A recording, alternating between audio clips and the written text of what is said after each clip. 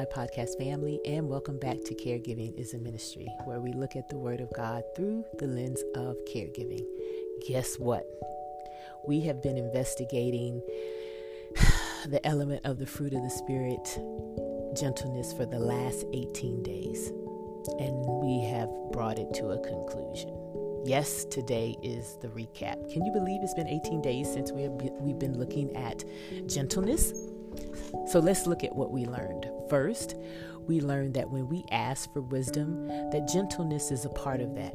That when we are walking in wisdom, gentleness is displaying godly wisdom. And we found that out in the book of James, the 3rd chapter, the 17th verse, which kicked off our investigation of gentleness throughout the Bible. Then we learned that God demonstrated his own restraint in gentleness by not consuming us, by holding himself back so that we can enter into fellowship and relationship with him. This was in 1 Kings 19:11-12. Remember where Elijah actually got to hear the voice of God? God walked by. Well, no, he didn't walk by, but he was in the thunder, and then he wasn't in the thunder, in the wind, in the fire, but in the still small voice.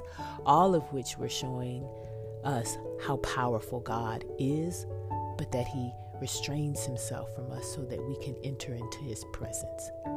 How wonderful is that? And then as we continued our investigation, I think we kind of reluctantly discovered that we are both bondservants to God and priests for God. You know, don't think that you don't have a role just because you're not a pastor, teacher, evangelist, Sunday school teacher, whatever you want to call it, deacon, whatever. You can just be little old Ramethea Christian who sits on the pew. You still have been called. We all have a role to play. And so, yes, you are a bondservant and you are a priest.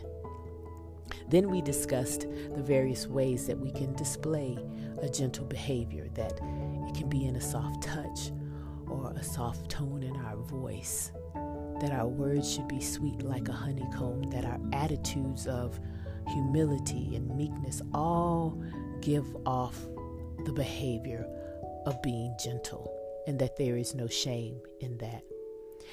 That because of God's being gentle with us, that he draws us through that gentleness into a deeper fellowship with him, and we become more gentle with him. That we are to authentically be gentle with everyone we encounter.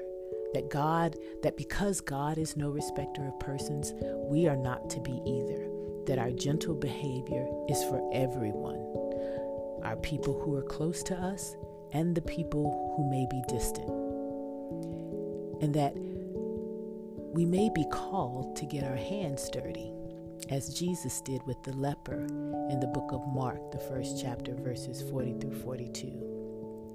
That even though social norms may dictate that you not speak to this person, or cultural norms that you don't talk to that person, that's not who Jesus is.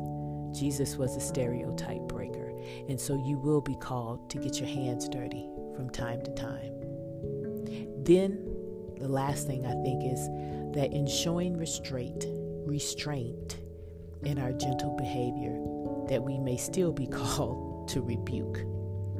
Sometimes you have to put people on notice. However, when you do that you can still do that with a gentle manner where they will be receptive. That is the soft correction that Paul was speaking of, that Peter was speaking of. And the way Jesus spoke to the crowd.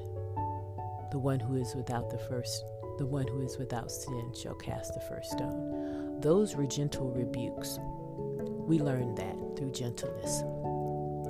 And so as we bring this one to a close, we embark upon our last element in the fruit of the Spirit, and that's walking in self-control, which is a good one for me, because we will learn how to, not eat all the bag of chips, which is what I do. I can't leave Lay's potato chips alone.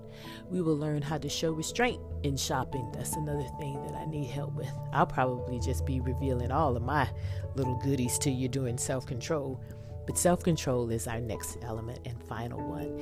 And I know it will be a blast. And I look forward to walking and discovering self-control with you during the next episode. Have a good day and continue to minister the act of caregiving in the name of Jesus. Bye.